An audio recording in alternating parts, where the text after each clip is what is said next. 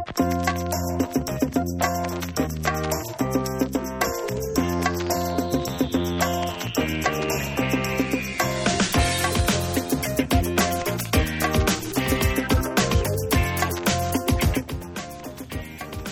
and welcome once again to this FilmNerds.com podcast series entitled Woody Allen in Black and White.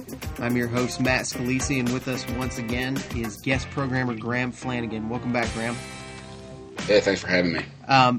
So we've now been through Allen's first two black and white films, both of which made a major impression on the film community at the time. And now we're going to take a look at his third black and white film from 1982, Zelig, which is it's a pretty interesting movie conceptually, even if it's, I think it's probably lumped in with his lighter works. Would you agree with that assessment, Graham? Oh, definitely, very much so. Just to kind of sum up the movie, it's Zelig is kind of a fake documentary style movie. It's a format that Allen liked to use a lot, especially early in his career. But this is actually one of the few times that he used that format after the release of Annie Hall. And this particular movie follows a strange man by the name of Leonard Zelig, who has the ability to transform both his personality and his physical appearance to match the people around him as sort of a human chameleon. And this is obviously Allen's, unique comedic way of exploring the neuroses of changing who you are to gain the approval of the people around you. And I remember seeing this movie for the first time. I thought it was pretty funny, but I think it raises the question: is it a little bit of a one joke movie, Graham? Since we don't ever really get these sort of more in-depth scenes with the characters in the film, since it's told from that sort of outsider's perspective. Is this movie a little bit one note in focusing on, Zelig and his ability to change his appearance? I don't think so at all. I mean, of course, if you read the synopsis of the movie, you might get that opinion. I mean, but once the movie actually plays out, you get to learn why this character takes on these chameleon-like characteristics. It's because of his own lack of self-esteem and fear of not fitting in and desire to conform, which are themes and ideas that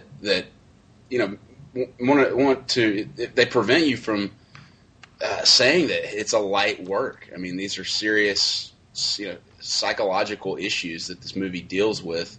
And then the movie also there's a love story component where the psychiatrist, played by Mia Farrow, actually begins to fall in love with her patient, Zelig. And that's, the fact that an intellectually superior woman would fall in love with a man like this, with this kind of disorder, quote unquote, adds a whole other layer of depth to it. So I think, especially screening it again, it became a much more emotional and in a lot of ways sad story. Yeah, there's definitely a lot of the sort of more serious themes addressed in this movie that we see in other Allen films, but it does have that more that sort of silly edge to it sometimes.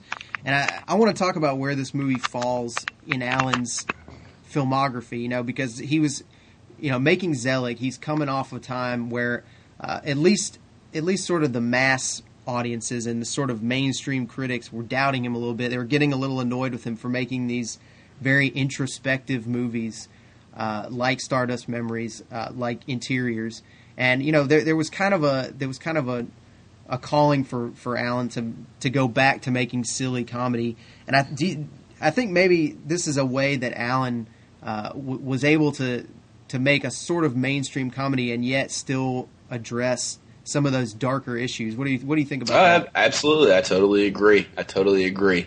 I just would not. It is much more comedic in a lot of ways than Manhattan and Stardust Memories, and but I wouldn't go so far as to classify it as one of as along the lines of one of his quote early funny ones.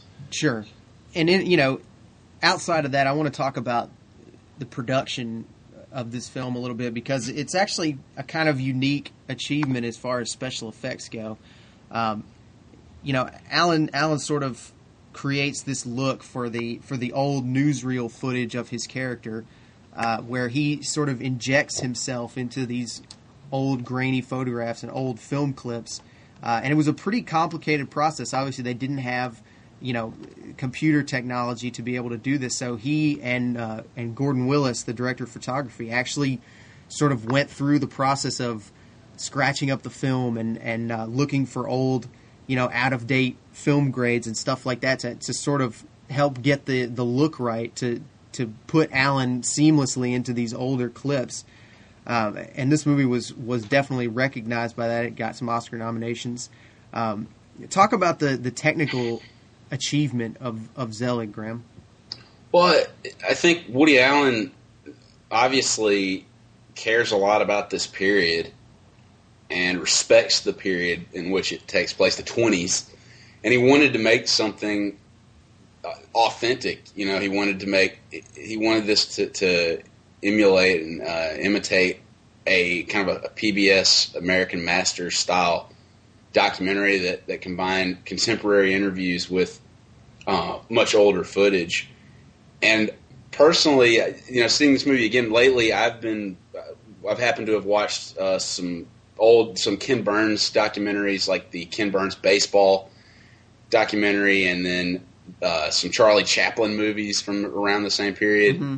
And I think that the material that they created for this movie, not just the material where they inserted shots of Woody Allen into old footage, the stuff that they created is shot for shot definitely uncanny as far as recreating the look of that period with that film. And I think that cinematography Oscar is unique in that the cinematography category is notorious for failing to recognize those that deserve to be recognized. That this was an original, fun take on the craft of cinematography, and I think that it is amazing to this day. Kind of predates Forrest Gump as far as recreating footage from a certain historical period. And really more impressive in a way because, like we said, there was no computer technology to help them out, which I'm pretty sure Zemeckis had the aid of that. But mm-hmm. and it's kind of unique in that Alan obviously has had his bigger budgeted productions, but he spent a lot of time on this movie, really trying to get this right, and he hasn't done that often. I think he actually had 2 other films released, or at least shot in the time that it took him to finish the visual effects on Zelig. So, kind of a unique installment in Alan's filmography, just in terms of putting so much emphasis on special effects like that. Yeah, I would say other than if not, I would say other than Purple Rose of Cairo, that this is his biggest special effects picture that he's ever done. Sure. And it's success, and it shows his Woody Allen is not just a guy that makes movies about neurotic New Yorkers walking around on the Upper East Side. A lot of people, when they spoof him, they will say that, but this and the aforementioned Purple Rose of Cairo and a lot of other movies show that he is a lover of cinema at its, the purest form of cinema, which is just putting imagination up on the screen, and he should get more credit for that. One other thing that's a little bit unique about this film that I want to talk about is this is Woody Allen's first film with Mia Farrow in it. And that's obviously important because Farrow would eventually become the leading lady in very many Woody Allen films throughout the 80s and the early 90s. They would eventually get married, and of course that would have their relationship just in general had a major effect on Allen's life and obviously on his perspective that he would put on film. And this is a little bit of a bland role for her, but I think it's possible that Allen just wasn't quite sure how to best utilize her yet. What do you think about Mia Farrow's performance in this movie? Not at all. I think that there is a great performance going on there. It's a lot of it is in newsreels, is kind of hidden by or encased by newsreel style footage. But if you go back and watch it, she plays Dr. Eudora Fletcher, the psychiatrist who's obsessed with figuring out what's wrong with Leonard Zelig and correcting this problem and returning him to society. That you start to, especially there's a scene where while under hypnosis, Leonard Zelig admits his physical attraction for Eudora Fletcher, and she's taken aback by this. She kind of lets her guard down. She's this serious doctor all along, and she lets her guard down and kind of nervously fidgets around and looks at the camera, becomes very self-aware. That's just one example, I think, of why this performance should be taken seriously, and it's not one note. I think that her character undergoes an arc, and for that to happen, in this under these circumstances, which is mostly newsreel footage, I think that's impressive as well, along with any technical achievement that the movie might have accomplished. You're right. I mean, it's actually, you have a good point there in that, it's a little bit like when we talk about, these sort of modern day performances of shows like The Office, stuff that's the mockumentary style. It's a little bit difficult for your performance to shine through, but definitely to be able to pull off something like the scene you mentioned where, she's sort of, it's meant to be archival footage and she's, acting out an emotional moment there. It's definitely more impressive than it comes off, on a surface level, I guess. Yeah, definitely. All right, Graham. Well, that will just about do it for this podcast.